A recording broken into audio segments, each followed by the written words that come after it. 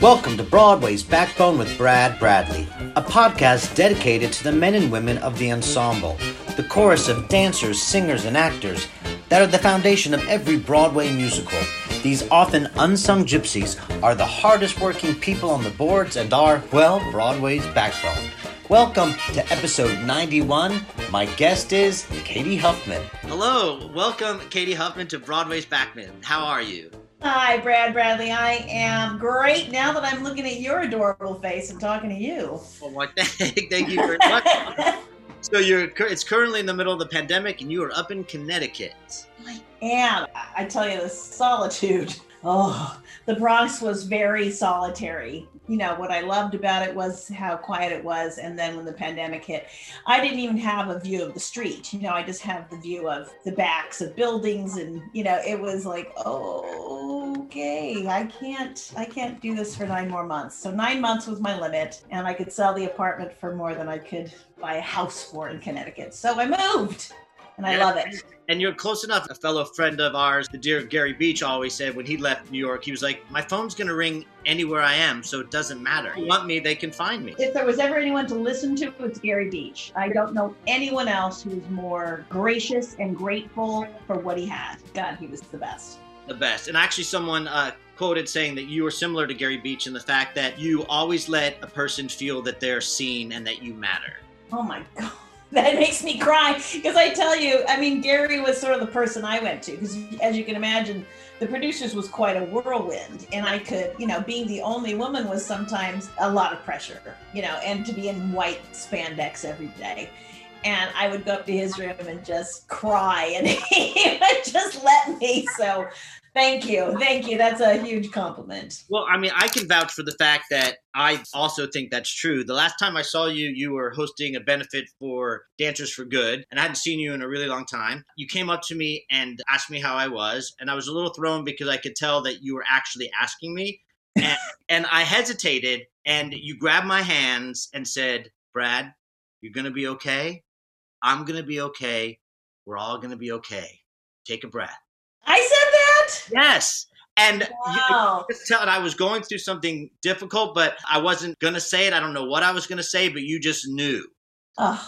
And I'll always remember that because at that moment I was like, well, here's a established Tony winner in my presence who I know that is saying, I'm struggling too. We're going to be okay. We'll get through this. And it lasted in my heart for months. That was over a year ago, almost 2 years ago. And I still remember that. So, wow. Well, thank you for reminding me. God, you're getting me all weepy. I hope I run into that lady when I need her, you know. Oh, man. Also, we're talking about reinvention. And that's when you said, you know what, sometimes you've got to take your life and your career in your own hands. And you started talking about your Peggy Lee project, which was getting ready to go to Green Room 42. How was that and that journey? And where did that come into your life? Well, I have this great friend, Will Nunziata, who is an up-and-coming director. And, you know, I'm going to say it right out loud. I gave him his break. So there you go. But we're still very close and we love creating things together. And he called and said, hey, for some reason, do you want to, I keep on thinking about you and Peggy Lee. And I said, well, I have a big old poster of her in my living room. Like, I'm a huge fan. So we started thinking about Peggy Lee and what she might want to do if she came back and did a show. And we had the privilege of speaking with her granddaughter who runs the estate. And we got to meet with like the guy who runs the estate of Frank Sinatra and the guy who runs the estate of Nat King Cole. So it was like as close to having lunch with the three of them as we could ever get. And we came up with this concept of what would she want to say? You know, she was a woman in a man's world, definitely in the 40s, 50s, 60s, 70s, 80s, whatever it was. You know, she was born 1928 in the middle of nowhere, North Dakota nowhere, you know, like just no indoor plumbing, no nothing. And under, you know, challenging, her mom died when she was little and this stepmom who was a little bit cruel. But I just find the message that she really wanted to put forth was one of spirituality and love. And, you know, to hear the people who knew her talk about her, she would make you feel as though you're the only person in the room, no matter who you were. You know, just if you were a fan, she would hold your hand and listen.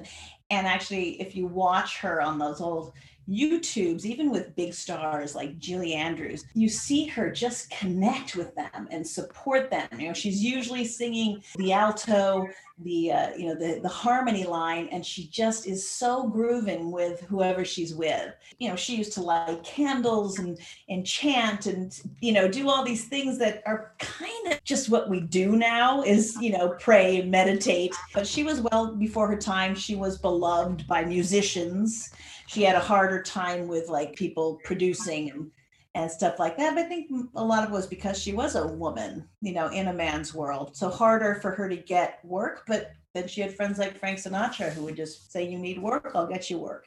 So we decided what does she want to say, and we said it as best we could, which was try to get her positive message that comes through her struggles. We all learn and grow from those times when we're really pushed down, right? Like it's from the mud that the lily grows. There's something so human to relate to, and in her music, in her love affairs, and in her lyrics, because she did write a lot of music and lyrics, as well as be a great singer. And the people she loved, she loved Billie Holiday, and so full of love. And I think it was a hard, not always easy to get that across because of circumstances. And, as I said, we learn from our adversity. No, I definitely agree. I feel like sometimes I've learned more from my failures than I have from my successes. You have to really dig in deep to figure out why something failed. Yeah. And even my biggest successes have coincided with some of the worst times in my life.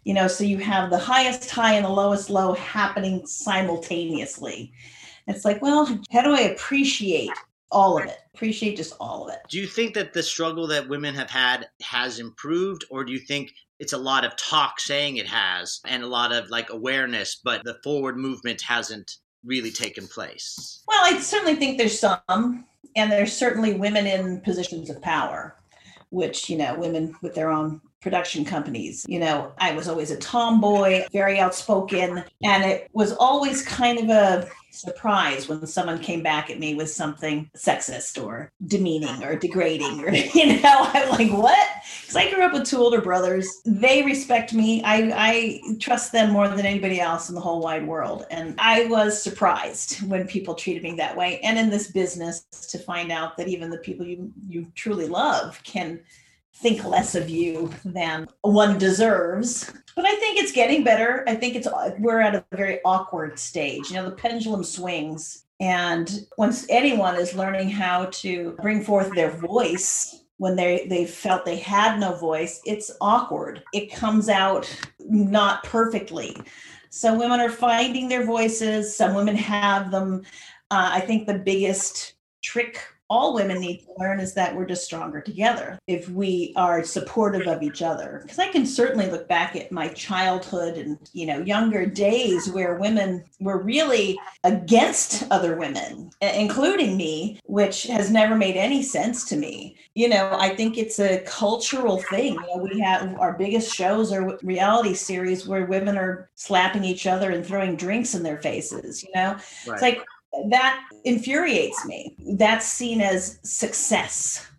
That those women are successful in our culture is really disappointing to me. And of course, there's people like Shonda Rhimes, who's behind most people don't know what she looks like, but she sure is successful. Right. So, you don't have to slap another woman down to build yourself up. I don't think you can put anybody down to build yourself up. You're always going to be left with, a dark place in yourself that you will have to constantly live with and try to overcome. Like that's the hard part for me to overcome is if I ever do anything shitty to somebody. If I'm kind and good, then I can sleep at night. If I'm not only do I feel like I have to fix it, I also have to justify it, right? Like justifying bad actions can be really damaging to everyone around. If I can just admit when I do something insensitive or God, right now we're learning so much about the women's movement, about the race movement, everything. I make mistakes. I just do. I'm an American. I make mistakes. So if I can just say,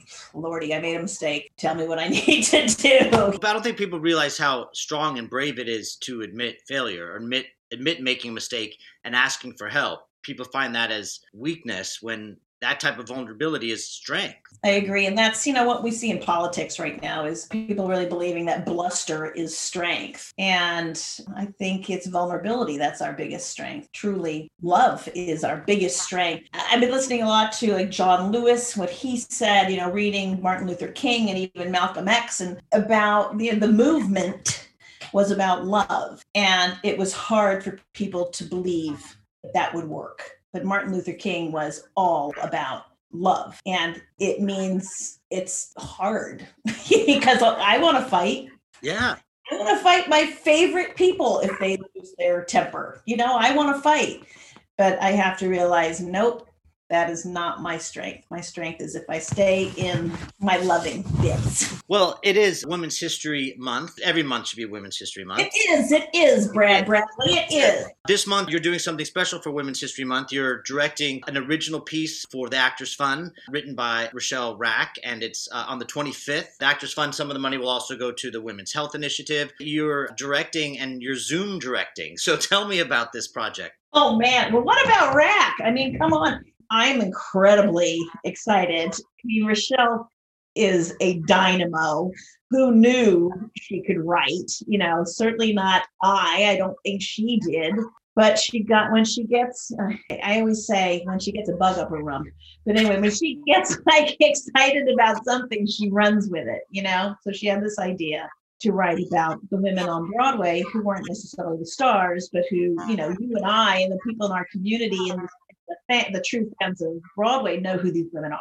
And she wrote a piece that was kind of a discombobulated, and you could see what might be in there. So we started doing readings, and I read one of the parts a few times, and then she and I started talking about notes and putting it into some sort of a shape that made more sense. And then she said, "Would you direct it, not do one of the roles, just direct it?" And I said, absolutely. Let's do it. Let's do something good. Let's do something good for other women. And I think this show, which sort of takes place on a television set in a talk show kind of format, is 6 women supporting each other and a newbie, a youngster kind of learning about Broadway and how freaking hard it is to do 8 a week and survive and continue and to grow older and all those things.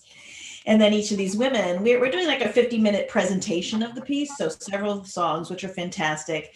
And you'll get a real good idea of these 6 characters, but there are more characters ultimately. She made it happen. She just made it happen. So we are in the middle of editing. Marty Thomas is this genius editor. I've been an actor in a couple of these Zoom kind of, virtual and remote things that are going on out there. And I've seen what works. I've seen what doesn't work. It's been a year. We've been doing this for a year now. So I kind of just jumped in and, directed each of my women remotely in their living rooms and tried to make it make sense. So we shall see. But I think it's going to be fantastic. The women are just great. People have been figuring this out, thank God. As the director, I get the privilege of just allowing people to do their work. Right. And organize it. Like I organize the work, but people have already figured out to, Stephen Jamail has recorded the music beforehand. So my women are lip syncing when I'm shooting them. And then we can alter sort of the acting moments a bit within that. And then I'm trying to, have the 6 women do a scene of 6 people speaking to each other, but nobody's in the room together. So I'm reading all the parts. Oh my God, I'm trying to remember how the actresses said their lines. Right. To the same rhythm and not rush. And, so I was the exhausted one doing all the, and trying not to act too much, just trying to, keep my focus on directing. Yeah, so it's been interesting, but I think Marty will make me look good. Marty knows how to edit and what we can do. We have images behind the women that sort of help tell the story of their song because they are shot in these boxes, but the boxes can become squares, circles, ovals, different, finishes. They can look, they can sort of blend into the background or they can be sharp. So there's a lot of stuff going on. There's a lot of stuff and it's very exciting. Well, it's between you and Rack, it's examples of women being forward moving, taking things into their own hands, whether it's writing a project, whether it's Peggy Lee. I just think it's inspiring. I'm looking forward to it. I know about half the cast of the 6, and they're phenomenal. And then I know you and Rack, so there's, of course, I'll be there. Good. Yeah, tell your friends. I'm excited, like, just to see new work, Yeah, and to talk about the Actors Fund. I mean, they're very busy right now because we are all struggling. Yes.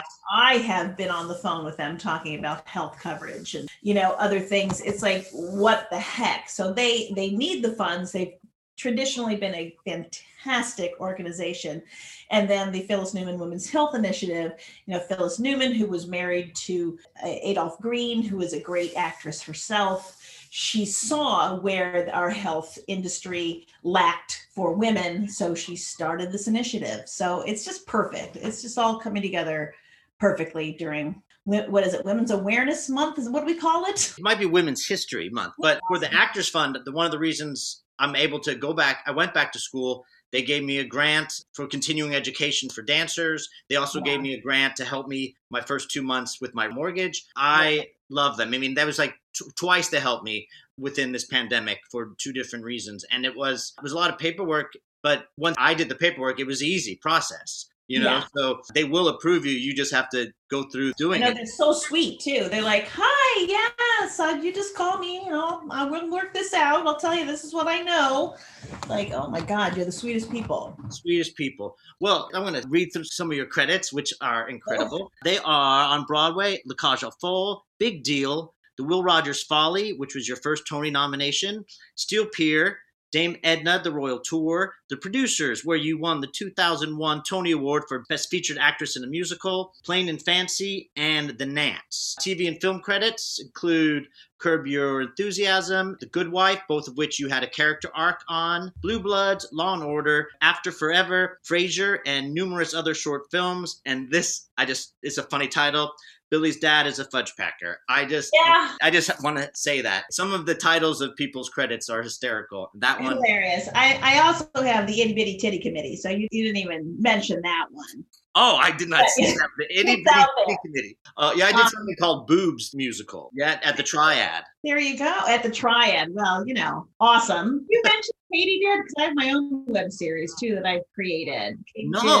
Yeah. So that's out there on YouTube. It actually came out right around now last year, and then the world shut down. My producing partner, Jason Chichi, and I created a web series starring me and Deanne Koch, and she is, oh my God. I hope we can get nominations just because she should win everything. She's so freaking funny on this thing.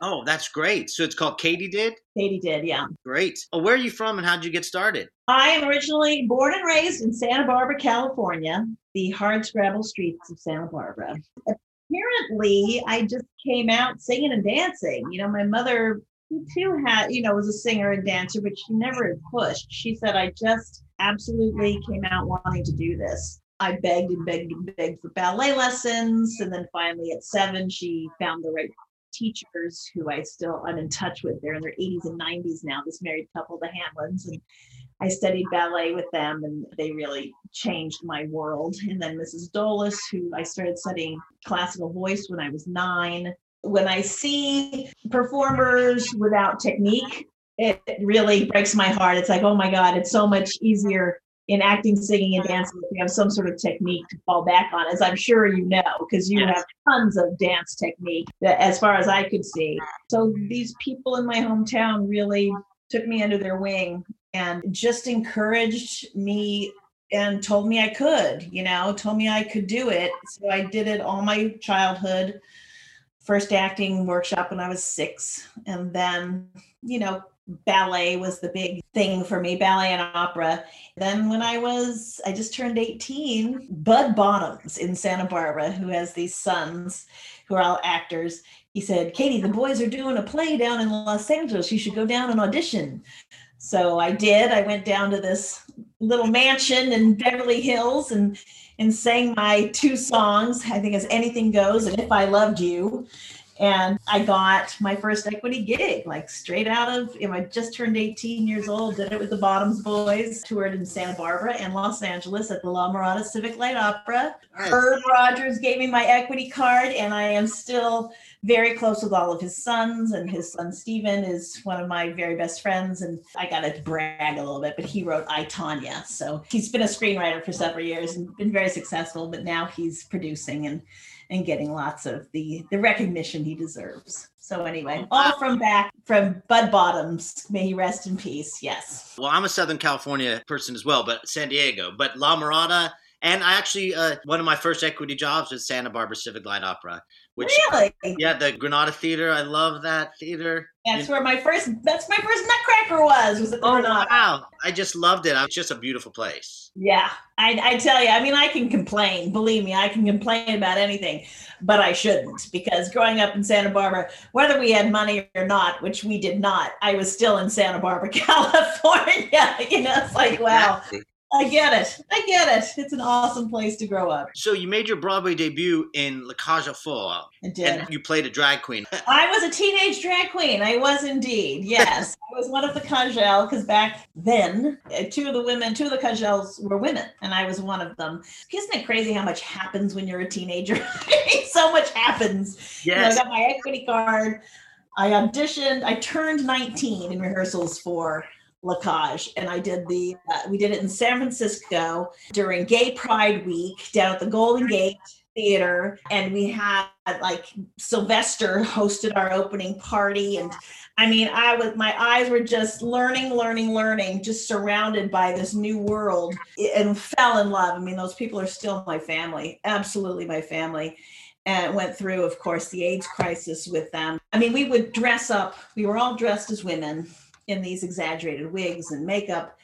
And the audience in 1984 was when I started on the tour. In 85, I went into the Broadway show. But I tell you, the audience was different back then. We would parade around, and they would marvel at all these beautiful women.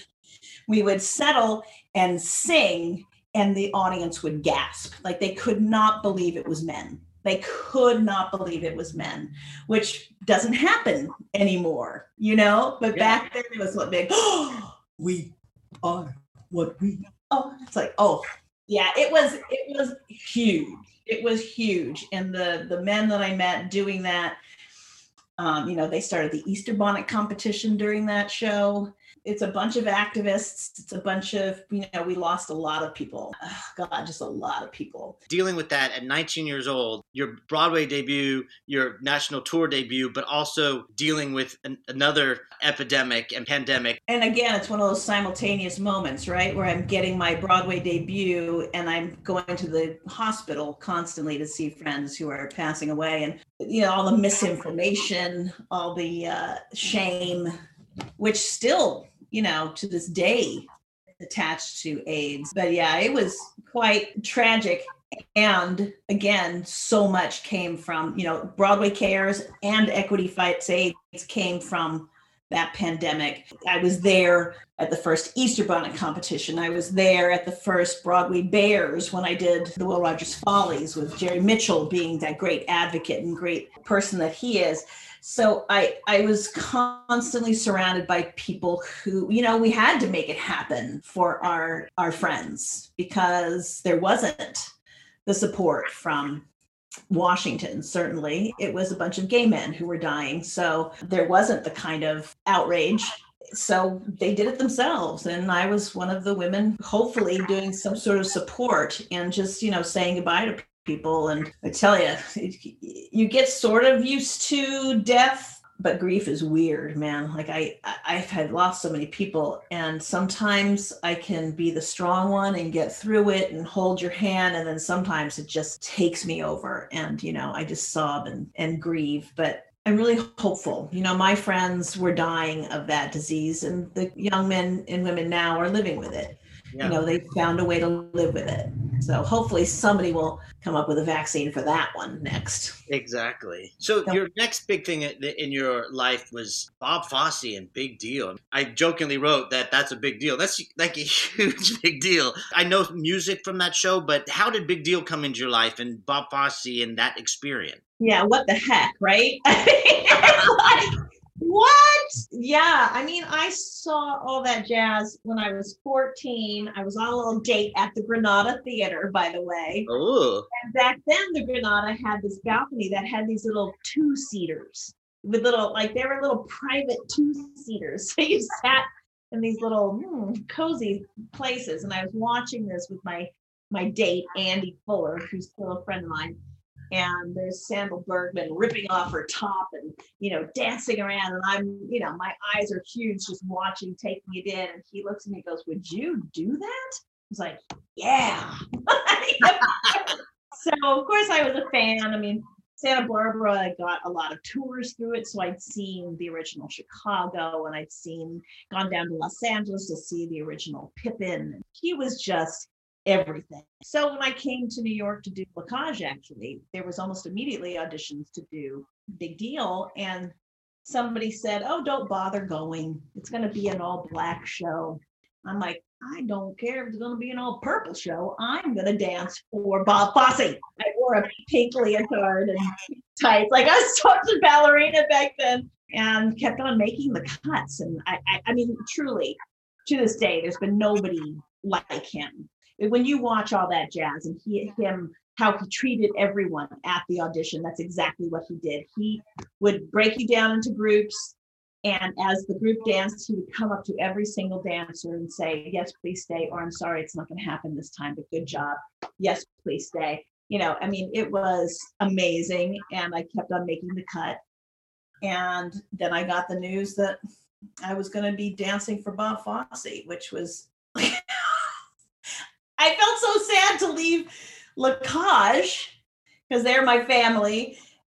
But I had to dance for Bob Fosse. Oh. I had to. And it was, of course, life-changing. How soon from Big Deal did Will Rogers Follies come into? I think it was 5 years. Oh, okay. Yeah, I got cast in a couple of chorus, in the chorus of a couple of Broadway shows in that time, and I turned them down. Wow. I didn't want to do it. I remember there was one show particularly where they asked me to be in the chorus, not even as a dancer, as a singer, and they wouldn't offer me an understudy. I was kind of like, I just don't know. I don't even know how to do a show anymore if I'm not at least an understudy. Like I don't know what that is. So I said no. I made a lot of commercials during that time. I mean, blonde hair, blue eye was a winning combo back then. And I made a lot of commercials. So I was making money. I took myself to London, to the Royal Academy of Dramatic Art. I really had a chance to hone more of my acting skills and more of my skills in front of a camera. So that's what I did for those 5 years. And then literally one audition for Tommy Tune and the rest of them. And I remember what I wore. I wore something that I had bought in Europe, when I was at school in Europe. And Tommy and Adolph, Betty Comden and Peter Stone, they were all sold. They were like, "That's the one." Cy Coleman, who I'd already worked for in another show, said, "I'm not sure she could belt." So I had to go to his office and prove that I could belt. And, his office was his home. That was just, it was just crazy music everywhere. He sort of cleared off a spot, put handwritten sheet music in front of me of Wilhelmania. And he said, "Can you sight read?" I said, "Sure." So we started sight reading. And say, "Okay, now I want you to sing it like Ethel Merman." So I started doing, "Well, love Maine," yeah, like fully my best Ethel Merman imitation. And he said, "What are you doing?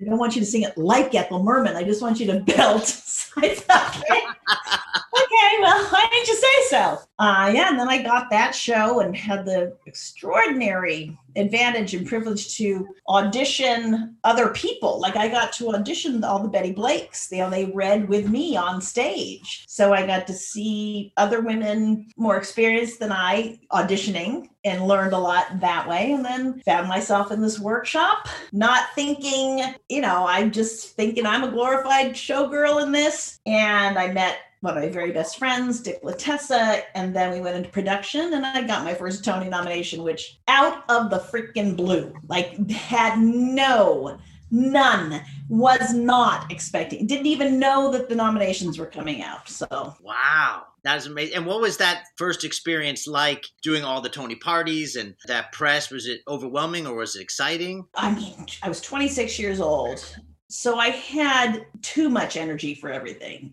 I could just go, go, go. So it was a ball and a blast, and the women were a blast, and Dee and Dick and Keith were such a fun group to hang out with. Like, they were the grown-ups. So they were sort of holding my hand and taking me around. We went to the Grammys. We went to, we were just doing like everything that was fun. I think I was present. I understood what was going on, and I appreciated it as far as a 26-year-old who's not expecting anything could, which is, it's good. I didn't get in my own way. Then 10 years later, during the producers, I could experience it on a different level because I had already had that experience. But yeah, I had a ball. I got to wear a Bob Mackie gown to the Tonys, and I got put in the National Enquirer in that gown, and I got to meet Walter Cronkite, who was an idol who I really had wished was my father growing up. It was a ball. We met a lot of presidents, and it was good. It was a good time. Some of the roles you're most known for and most famous for are very glamorous women. How did you handle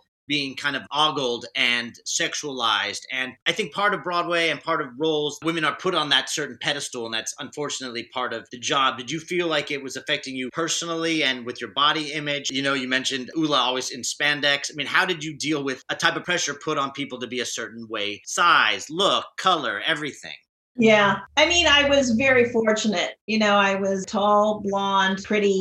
It didn't take me much effort to stay thin because I was dancing 8 hours a day, doing 8 shows a week. So I'll say it was fun. And I think women should be appreciated for their beauty. And all women are beautiful and their bodies are beautiful. I want all women to know that. At that time, I did not think that I was beautiful. I really thought I have to create this character. I can create this illusion of her, but I was very hard on myself and my physical appearance. I was surrounded by these women who I thought were extraordinary and perfect looking. But yeah, that idea of perfection is so damaging. It's just so damaging. It's not real. It's just not real. I realized looking back, I was an athlete, I was a ballet dancer, I was very muscular and graceful. And truly, that's not what every man likes. It's like, and when you meet, really big models who are so painfully skinny, that's not what really, a lot of men like a little meat on them and, love a big girl. And, men are not nearly as hard on us as other women and as show business. Yes. I mean, there I was. I was a size 6, and I was always being told to lose weight. And I'm like, I look at pictures of me back then, and like, how dare you tell that girl she needs to lose weight? And of course, I took it very personally back then, and always felt fat, and always felt terrible. And I look back and go, Jesus, Katie, you should have been taking your clothes off constantly. You should just have been naked all the time and gotten pictures taken, because it's never going to be like that again. And now, and I'm middle-aged and I have some pounds on me, I'm much more comfortable in my body than I ever was when I actually was that. But yeah, I remember particularly in LA, sitting in audition lobbies. And there was a big discrepancy. And I'll say, particularly white women were expected to be so skinny that you could see their hip bones. That's the kind of skinny we were expected to be back then. I never was that, but I certainly was never heavy. But yeah, I think there's I'll take a leap and tell you that what struck me was that some of the men in charge in Hollywood like weak women. I don't know any of those women, but the appearance of weakness, of insecurity, of starving yourself, there was something to, controlling. There was something to that. And I'm not saying across the board, obviously, but I could see there was something insidious going on, and now that you hear about what Harvey Weinstein thought he could get away with and other people, it's like, that's kind of women are smaller than men, naturally smaller than men. And to want to be so, it's an illness. It's an illness. And as I've heard other, particularly mothers, say, we need to build a better son. We need to help our men be great men and really be compassionate. And again, back to the loving thing, and know that being loving is your strength. And believe me, women will respond to a loving man. Anyway, I don't know what that came in, but I think that women should be celebrated for their bodies because we are beautiful. And I think we should not be judged, and people say awful things. But, when hurt people, right? So anybody on the internet who's putting vitriol out there has to be a self-hater. There's just no way, if you're fine with yourself, that you're saying that stuff. So I pray for those people that they find their own self-love. And it's certainly hard on the person being ridiculed. I can have compassion for somebody who feels like they need to do that. They need to be mean or be critical of others. I don't know. I'm going off track, so not going off track. Use all that. At all. You and I got to meet on Steel Pier, which was my Broadway debut. You were the standby for the two stars, Deborah Monk and Karen Ziemba, and I would watch you in understudy rehearsals, and you were amazing. You never got to go on, and the show didn't really last. How is that to be such an important part of a show, but also in many ways very invisible, because they have to have you, but they also don't want to have to give you any focus? I don't think I went out any costumes. I had shoes. I know that. I know I had some shoes. And then there were a couple of rejects from each of the women that they fit onto my body. It was great. I needed to come back to New York, and I want, Vinnie Liff said, I was living in San Diego, I lived in Leucadia, just so you know. I lived there. Oh, okay. When I first got married, I lived in Leucadia for about 5.5 years. And Vinnie, I was just subsisting in LA. I was working, but I was not terribly happy. And Vinnie calls me and says, hey, I want you to fly yourself to New York and audition to be the standby for Karen Ziemba and Deborah Monk. And I'd already been nominated for a Tony Award at this point. And I was like, I'll be right there. I will do it. I will be right there. So I did fly myself out there and audition, and they did offer it to me pretty much on the spot, which was nice. It was Susan Stroman and Scott Ellis, and of course, Kander Nebb, which was, come on. So yeah, it was interesting. It was interesting because I'm a terrible understudy. I'm like the worst. Like, for me to try to emulate what somebody else is doing is nearly impossible. I don't think I'm a great understudy. Thank God I never had to go on, but I got to bond with the other standby and got to be in rehearsal with so many great people, because you get to be in those understudy rehearsals, which are so ridiculous. I decided not just to play my parts. I would play any role that wasn't present. I would just jump in and play that one too. So I was having fun. I was always late calling in. I had a beeper and I had to call in by 7:30. And I was never near a phone at 7:30. The stage manager was like, yes, I know it's Katie because you're 3 minutes late, always.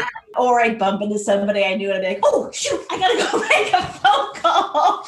Yeah, I'm not a great understudy, but it was very fun. And I got to meet all of you and see. And I truly think that was some of Susan's greatest choreography. I completely agree. The fact that she didn't win a Tony Award that year, I was like, no.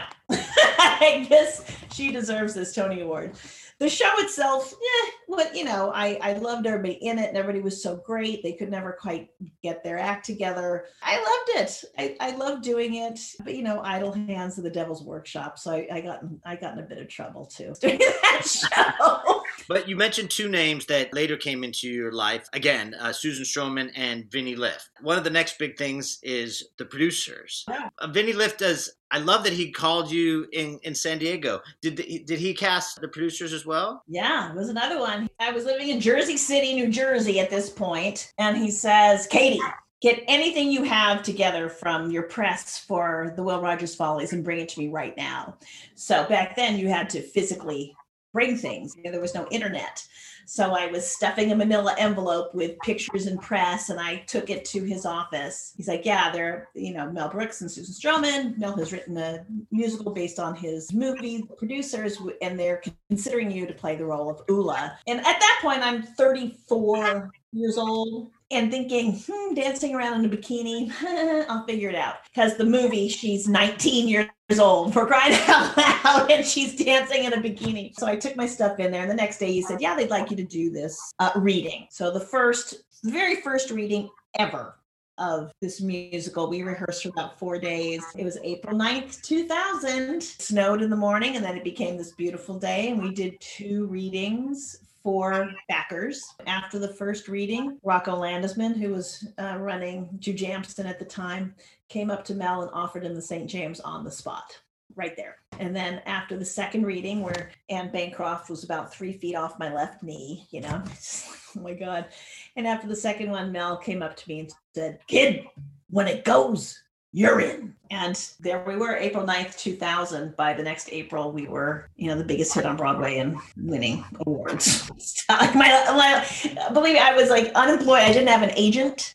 It's all Vinny. I had no agent. I had no nothing. I just moved back from California. We were on strike for commercials. It was like a hard moment. And then there we were. And actually that year I produced a feature film because acting was just too hard. It was like I couldn't get any more jobs. And I produced a feature film in October, and November, December, I was rehearsing for the producers. So it was just crazy. And you won the Tony Award. I just watched your speech again last night, and it's just there's so much joy, and you look like you could definitely wear a bikini. I think about 8 a week, isn't it, Brad? That we get in some of our best shape. Oh, we really do, and we don't even mean to. You're like, how do you keep in shape? I was like, I do my show full out. Just keep working. I saw you in the show. I got to see it twice. I got to see it in previews before it was hard to get a ticket. It was still $90. And I mean, it was amazing. I just love it. I thought you were wonderful, and the Tony was so well deserved. One thing that's interesting is that you assume once you win a Tony Award, you're never going to struggle again in your life. You're made. So wouldn't that be nice? But I think for people, when I was more of a novice, that's just kind of what when you're struggling in the business, you just look up to Tony winners and you're like, when I have a Tony, I'll never have to worry about this again. And that's just not true, is it? It's just not. It does not come with $1 million prize. No, you gotta keep up the hustle.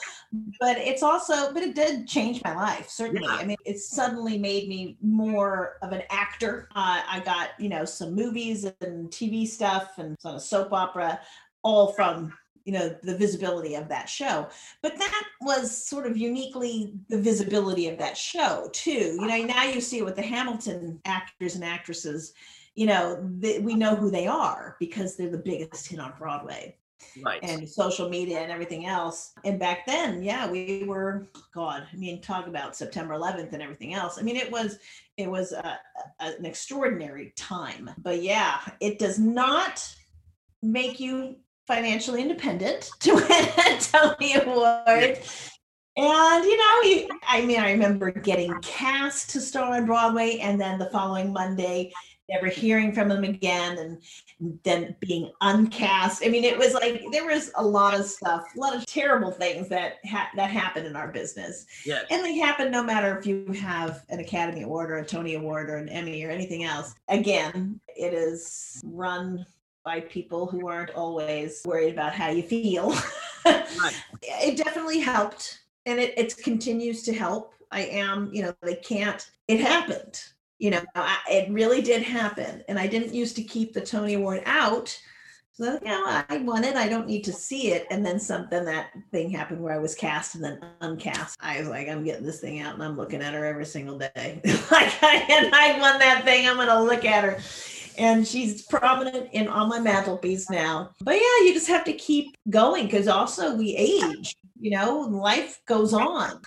we change. I'm not in my 30s anymore, and I can't kick my face, and all those things. Life goes on, thank God. I mean, I love being in my 50s, and I love being the old codger with the good stories. And it's like when I talk to these youngsters and they hear some of the things that I've done, some of the rooms I've been in, it's extraordinary to me. Like I always say, the story of my life is much more interesting than my life. My life is pretty darn boring, but I've been in some fantastic rooms and had some extraordinary privilege by way of this business, and the fortunate being ready when the opportunity arose. Luck happens when preparation meets opportunity, right? So there's always that feeling like, oh, you got to be ready when it happens. Tony Award winner will always be attached to your name. They can't take it away. Yes. And they shouldn't. Was that producer's ride just something that you never wanted to get off, or was there also an added pressure? It was hard. I did it for 2.5 years. My God, when Nathan and Matthew were in it, the constant pressure. There was, it was awesome, and I could never sleep. Like the adrenaline was crazy for that whole year. I slept maybe 3 to 5 hours a night, but I would make myself lay down for 8 hours. It's like it was a constant. I'd never been through anything like that, and not many people get that opportunity. And it was also a time when my marriage was just starting to unravel, so I'm dealing with who I thought of the love of my life was sort of unraveling, and I'm in this big hit.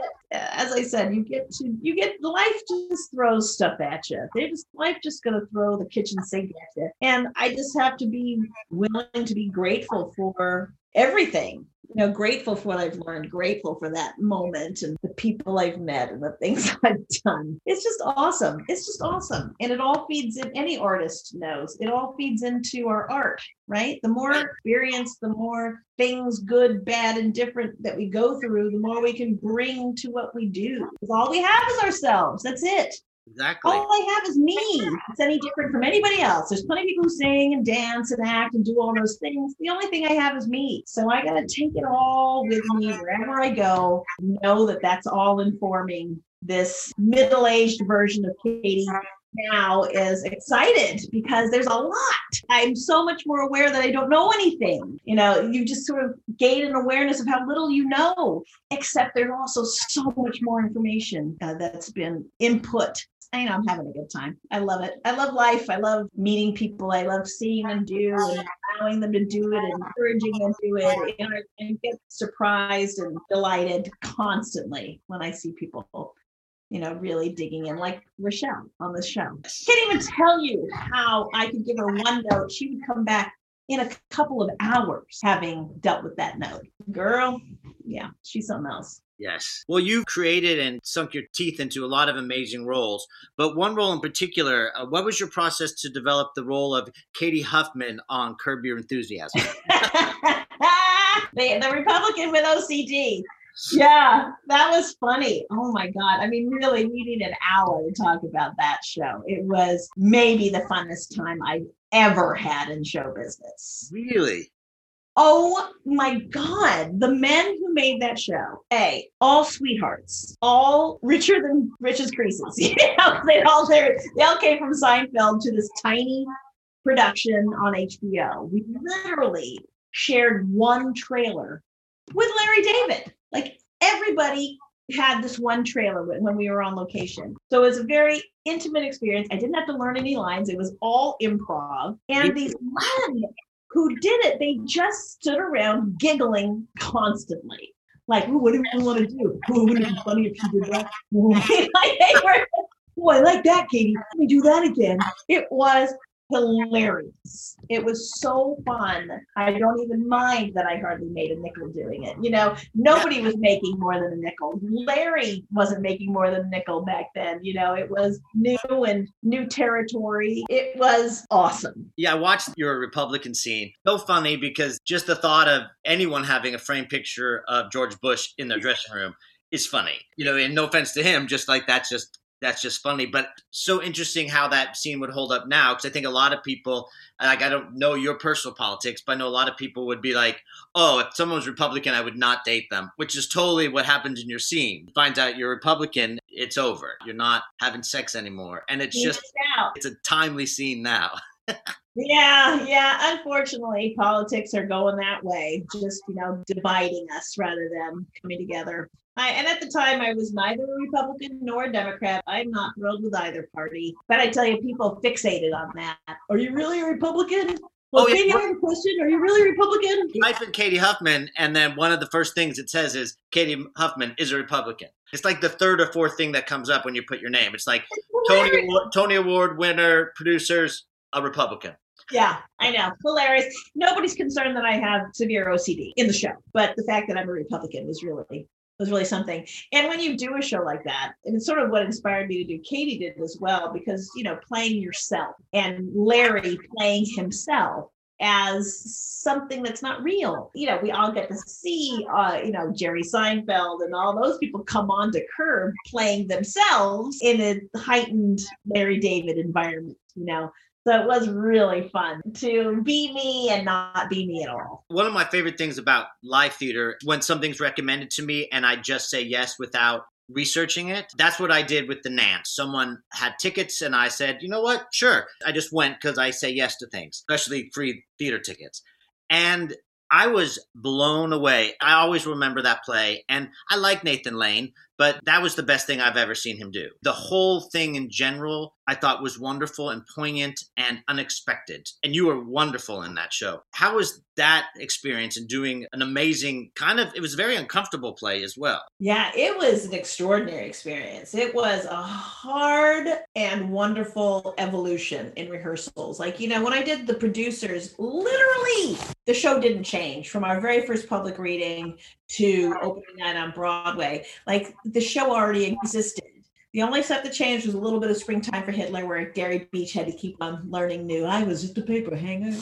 He was the only one, and a couple of people in this one section. But otherwise, the show stayed pretty much the same. And I'd been in original, musicals before, and somebody's always crying, right? Somebody's number gets cut. Yeah, we went through it in Steel Pier. There was so many changes. The Nance was a grueling experience that way. And I gotta tell you, dude, thank God I went through it with Nathan, who has his memory. He can remember every version of the play he's ever done. He had done several readings before that. So he's like, there was that one speech that you did that we liked at this point for blah, blah, blah. And Douglas, who is utterly willing to rewrite and get in there, and Douglas Carter Bean, he said, I can't find it. Nathan goes, I have it in my bag. He goes to his bag and pulls out this older version. I mean, it was amazing.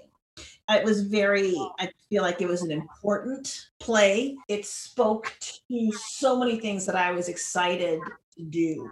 So I got to play Sylvie Sylvain, who was this well-known stripper in burlesque. So there's that thing that I'm used to, that you're used to when you're a performer. People see you as that one thing. They see you on stage and they think that's who you are. So there I am playing this stripper who is lovely and sings a little bit and, walks around with no clothes on. And then off stage, she's a communist and she's starting riots and stuff. Like she's getting up there with the signs and trying to change the world. So for me, it was the excitement of finally getting to do that, to get to see a full-blown person on stage as opposed to just what you see on the stage. You get to see them all be backstage. And that was the John Lee Beatty set really allowed, and that was a whole new character for that piece. And it, you could see backstage and on stage at the same time, and you get the automat at the apartment and seeing that group of actors at the apartment and how Nathan's character was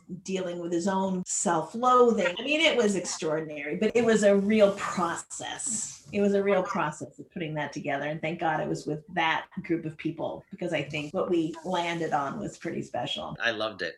It's funny. I read a review of something of you where it gives you a wonderful review, and then it has to say, oh, and it's very surprising because she's usually does all musicals. Why do people just assume, oh, if you are a musical theater actress or you have a Tony in musicals, you can't act, you can't do straight stuff? And they were like, surprising departure for her, but she was quite good. And I was like, why'd you have to put that first part? Just say she was good. Exactly. How about that? How about I'm an actor? And then how many times we're going to say Meryl Streep can sing? It's like, yeah, Meryl Streep, even actors can sing. You know, what do you think? Talented people are talented. The end. Yes. And we're put in such a box that we spend so much of our career fighting to get out of it. Yeah, exactly. Which is, one reason way back when I got injured doing Big Deal, and the 5 years between Big Deal and the Will Rogers Follies was spent acting and going to RADA and learning all that stuff, because we don't get that many opportunities as musical theater actors if we don't get that moment, which I was very fortunate to get in the producers. I got that moment. Please, constantly. I mean, I can't even tell you how many times you get, oh, I had no idea you could sing so well. I'm like, really? Because I do musicals, Or, boy, you can really act. Yeah. That's part of it. That's part of doing musicals. Yeah. Mm-hmm. Yep. Yeah. Exactly. Believe me, when I'm doing a play, I'm kind of like, this is it. We just say words. Okay, that's easy. Well, I don't think people understand that we're not just one thing. Yeah, that's what it is. I mean, but I guess can we equate it to any other business? I don't know. As I said, talented people are talented. Yes. Singers can sing. I had one friend who was such a brilliant singer, and he just had so many struggles because people saw him doing this one thing, and he could sing anything. It's like, singers can sing. Give him a try. Just let him show you he can do this. Well, I also don't think people realize what this pandemic has done to our industry. It's extraordinary. I mean, thank God for unemployment. That's the first time I've been on unemployment in probably a decade or so. Like, okay. And then just keeping creative, turning this experience into something creative. As an actor, you're going to be full. I have a new experience to share with you. My audience is going to get all this. Yes. I've got to do this during the pandemic. I mean, it's so true. I'm definitely, I think, a better actor for what I've gone through personally and emotionally this past year. Yeah, I think we're all better for it, as hard as it was. I mean, it goes back to that the lilies grow out of the mud. You can either wait for this thing to end and fight it the whole way or accept it. And I mean, I have found it kind of an extraordinary experience, a hard experience, a sad experience, but I've connected with people and done my best, which sometimes didn't feel like enough. But, this is what we have. And thank God the industry we're in is full of supportive people. I mean, even before the pandemic, I think the creativity of new web series and things like Katie did, how is that whole new world? I loved you on the series After Forever, and you were great. You sang on that. Having a product that you're working on that isn't produced by a studio and having that type of backing, how is that whole new world of creativity? Humbling. I have 302 investors in our Indiegogo campaign to make Katie hit. Well, that's humbling. Right? It's like, wow, thank you, it makes you want to do your best. And when young people ask me, how do you do it? It's like, you do it. You can do it. And again, the cream will rise to the top. Just start shooting your friends. Start writing something, start having an idea, and do it. And it's not easy. And I have self-doubt constantly. And then somebody like Kevin Spiritus comes along and says, hey, will you play this part, for $75 a day or whatever it was? Yeah, sure. Let's do it. Let's make a web series. Now the web series has 6 or 7 Emmy awards, and I have 2 Emmy nominations. It's like, what? What are you talking about? I was just doing a paper, I've had enough experiences that we can talk about, leaping from Lacage to Will Rogers to the producers. Extraordinary leaps have to happen over those years. Minnie Lip had to remember me from seeing me in the Will Rogers Follies. I never auditioned for him. I could never get in the door at Johnson and Lip to audition ever. And all those years later, he paid fly yourself to New York to audition to be this standby. And I was like, I didn't even know if anyone knew who I was. So it's like, do your best, put it out out there, and it is not in your hands. It is just not in your hands. My life is utterly surprising. I have not planned all of this. So how do you deal with self-doubt? Oh, I guess like everybody else, I torture myself, and then I call somebody I trust. I have a really strong support system. I'm on daily Zoom meeting with groups of friends, and I read spiritual texts that help me, and I meditate and really try to accept life as it is, allow it to happen. And when I start getting up again, which is pretty much every day, I make another phone call. It is a constant, one day at a time work to stay well and on top of it, and knowing you can do something and saying yes. As you said, you say yes. Oftentimes we say yes and then go, oh, dang, now I have to do it. Right. It's like, yes. Okay, I said yes. Now I have to do this. Basically saying yes, being true to yourself. And I mean, it is a strong community for me. And I did not always have that. For a long time, I felt like I was utterly on my own and torturing myself until my divorce and everything else happened. I was in such a dark place. And then I found something that worked for me, which is a very strong community that, we can call each other and say, I am crazy. Please help. That's how I do it. I know right now one of my biggest challenges is I'm starting to be seen a lot more for TV and film. And it's taken me a really long time to figure out the differences. I think I was doing a lot of things wrong for a while. What do you think is the biggest difference, if you could put it in a sentence, between your TV acting and your stage acting, and how you're able to do both of them successfully? Yeah, I think it's technical. It's a technical thing. It's the same preparation, and then it's a technical difference. So you just don't do anything. Stop. You're prepared. Now just say the words. I did this soap opera, One Life to Live, for a few months, and there was another Tony Award winner on it. First day on the soap, we shot 147 pages. Now, an ambitious day in a movie is 12 pages. An ambitious day for TV is 15 pages. 20 pages is a lot. And here I am, 147 pages. I'm not in all 147, but that's the day. And I'm like, her name was Patricia. I'm like, Patricia, how do you do this?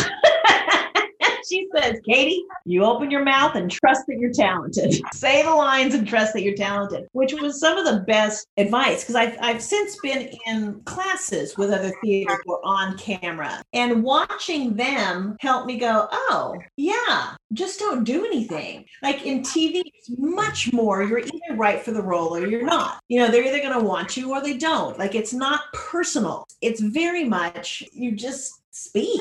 And if you are well prepared, it's just smaller. It's just don't do anything. Just don't do so much. And learning when you're in close up, learning when you're in half, learning when you're in the master shot, learning when you're in a 2 shot. It's just technically, for me, I always picture the camera as my proscenium. So in sort of understanding where I am in relation to the proscenium. And if the proscenium needs to shoot the back of my head, that's important too.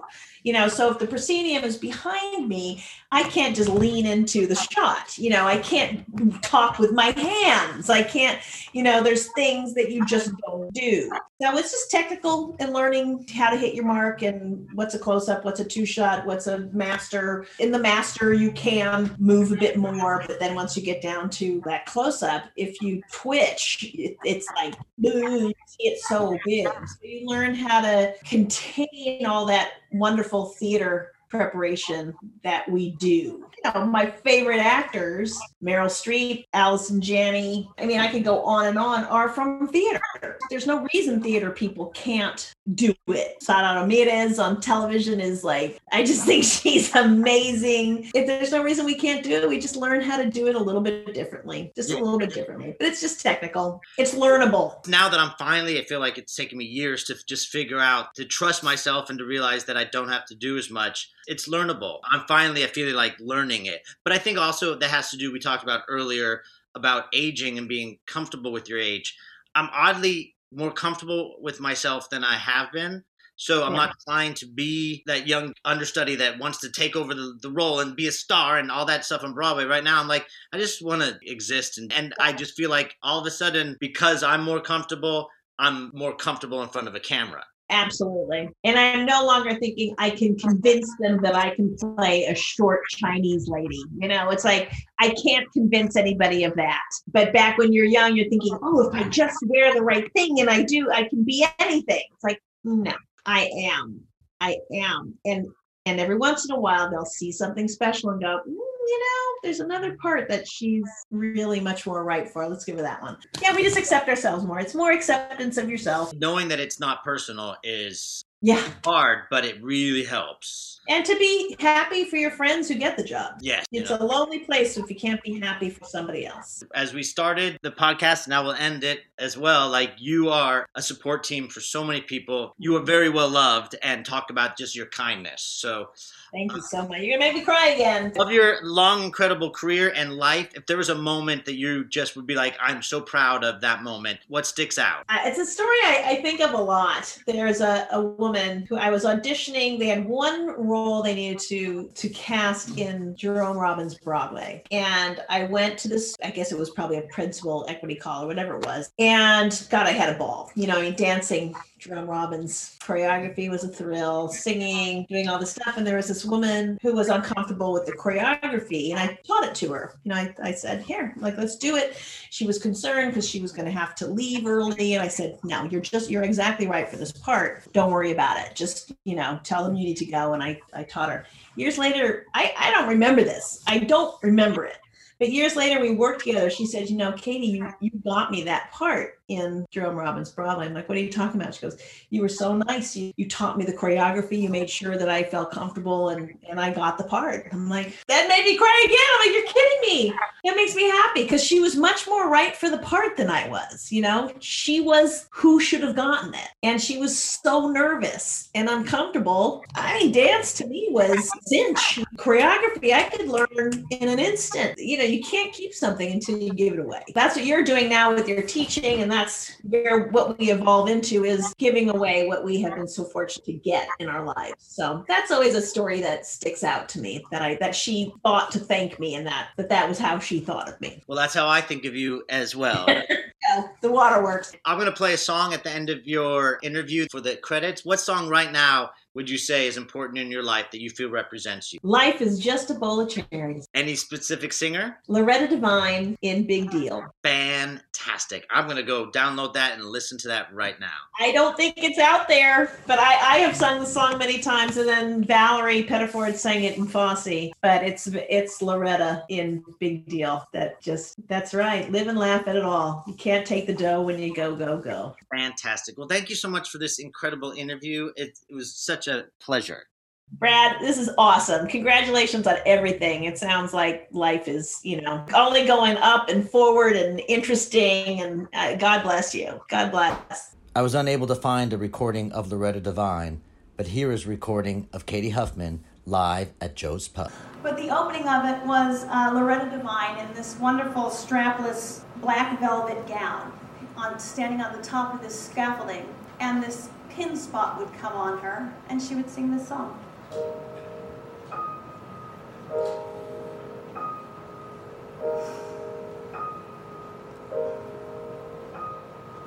Life is just a bowl of cherries.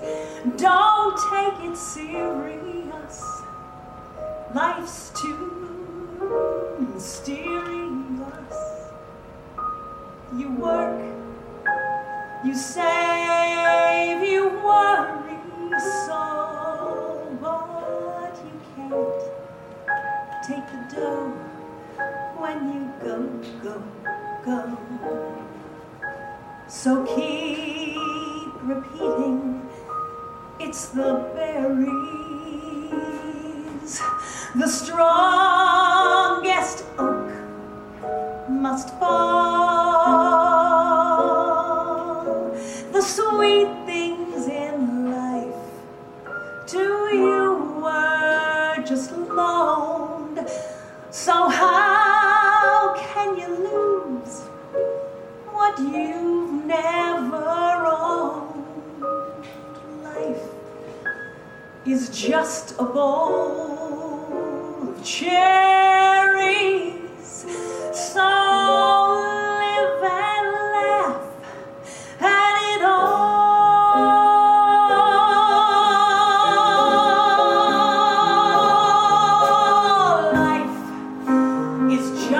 of all children.